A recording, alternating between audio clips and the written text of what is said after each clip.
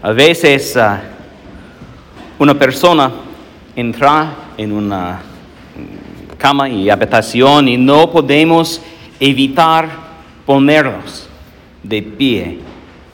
Y a veces un músico canta o toca también que no podemos evitar aplaudir, incluso en la iglesia. Y a veces una persona hace o dice algo que simplemente nos deja sin aliento. Ese es el origen de la palabra. Dice algo que simplemente no nos deja sin aliento. Ese es el origen de la palabra sacramento. La palabra en griega aquí es misterion, que es de donde obtenemos misterio. En latín se eligió la palabra sacramento porque era un juramento, una vota que un soldado juraría a su oficial al mando de ser fiel hasta la muerte, con el permiso de matarlo si desertaba. Esto se consideró algo tan valiente que la gente se quedaría en silencio con asombro. Por lo que está fin la palabra que se eligió para hablar específicamente sobre los misterios de la fe. Sometimes a person walks into a room and we can't help but stand up. We don't have to be told. Other times someone will sing or play a song that's so profound we can't help but applaud, sometimes even in church. Other times someone will say something or do something so profound, so important, so gripping, we fall silent, as though we can't help it. And this is the origin of the word sacrament. The word in Greek is mysterion, and it means literally, it's like where we get mute from, mus steres. So it's an event before which we fall silent. But when it came into Latin, the church fathers chose specifically to use a word that already existed, sacramentum, which was an oath that a soldier would swear to his superior officer that he would be faithful till death, and that if he squelched on his bet, as it were, that the superior had permission to kill him. This was so brave, right? This was revered as so courageous that people would fall silent in the course of the oath swearing. It was the bravest thing they'd ever seen anyone do. And it was because of this consideration that this word, above all, was chosen to refer to the mysteries of our faith. Acabamos de escuchar una palabra tan profunda que caímos de nuestras rodillas. No porque esté en el libro, no porque te lo dijera, no porque sepas que se supone que debes hacerlo, sino porque las palabras en sí mismas significan mucho. Y reverenciado su cabeza y entregó su espíritu. Esta fue la cosa más valiente que alguien haya hecho en toda la historia del mundo. Y 2000 años después todavía estamos recuperando el aliento. El mundo permanece en silencio en este día todos los años mientras asimilamos la enormidad de lo que ha sucedido, de lo que Él ha hecho. ¿Se ha imaginado de 1000 maneras diferentes algún arte representar al Señor revestido de un sacerdote en la cruz para resaltar el carácter sacrificial de su muerte? Otros se enfocan en la sangre y horror para llamar la atención sobre su dolor y los sufrimientos.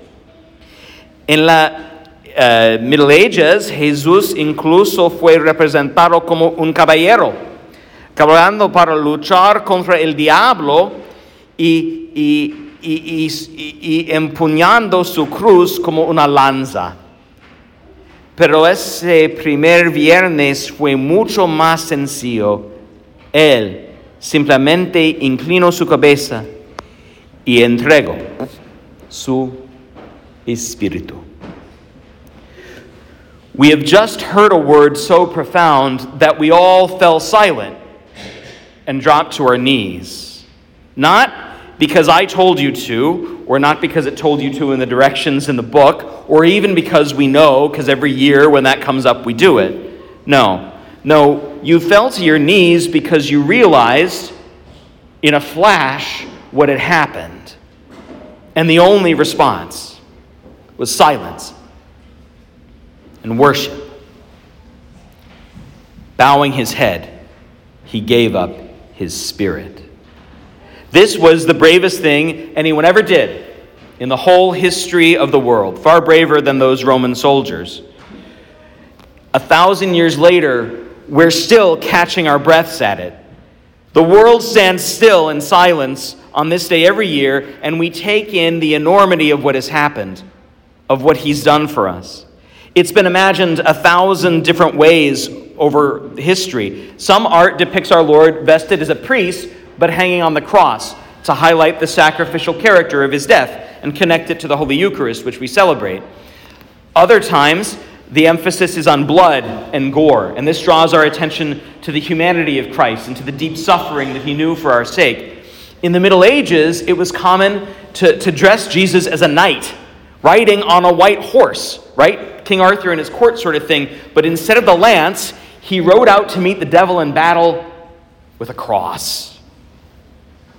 But on that first Friday, which we so strangely call good, it was much, much more simple.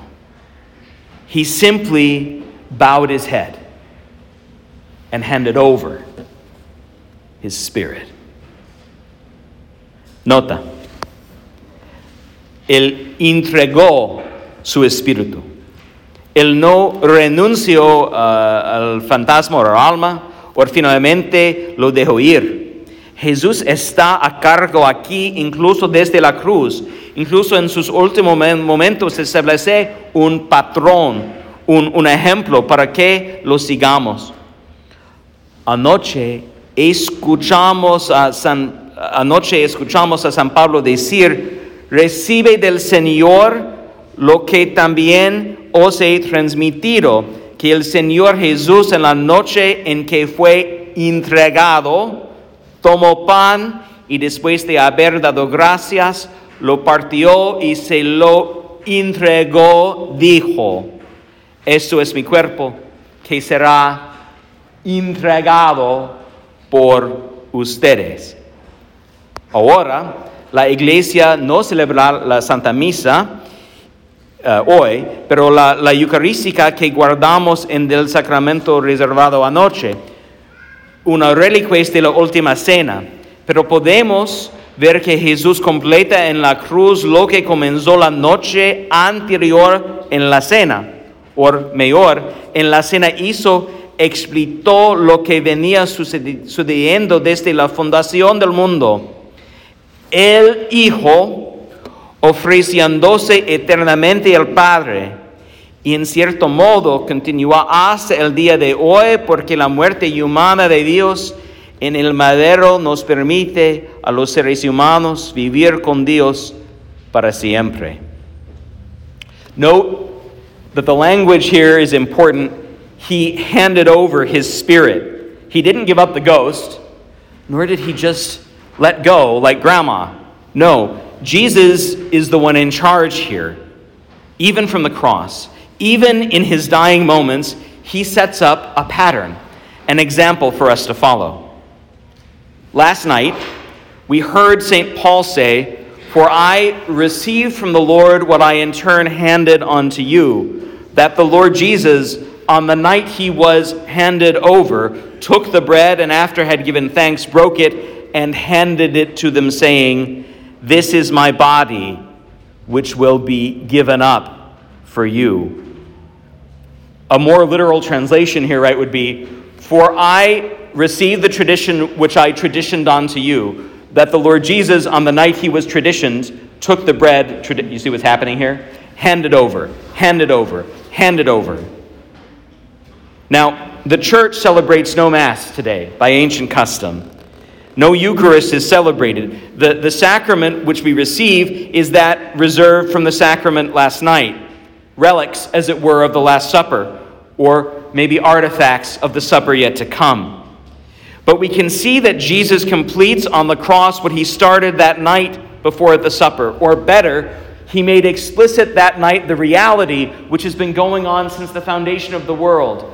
God the Son constantly pouring himself out in offering to the Father.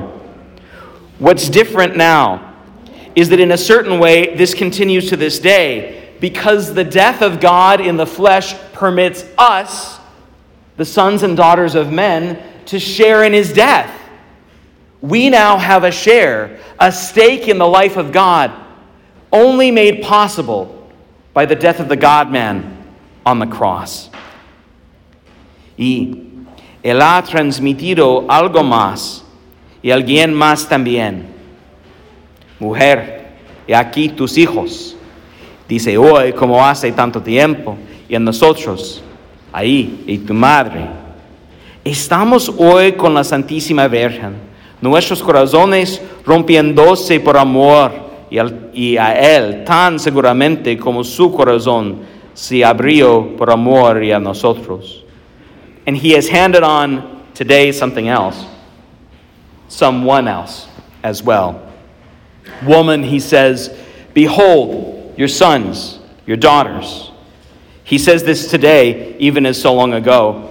And to us, to each one, he says, behold your mother.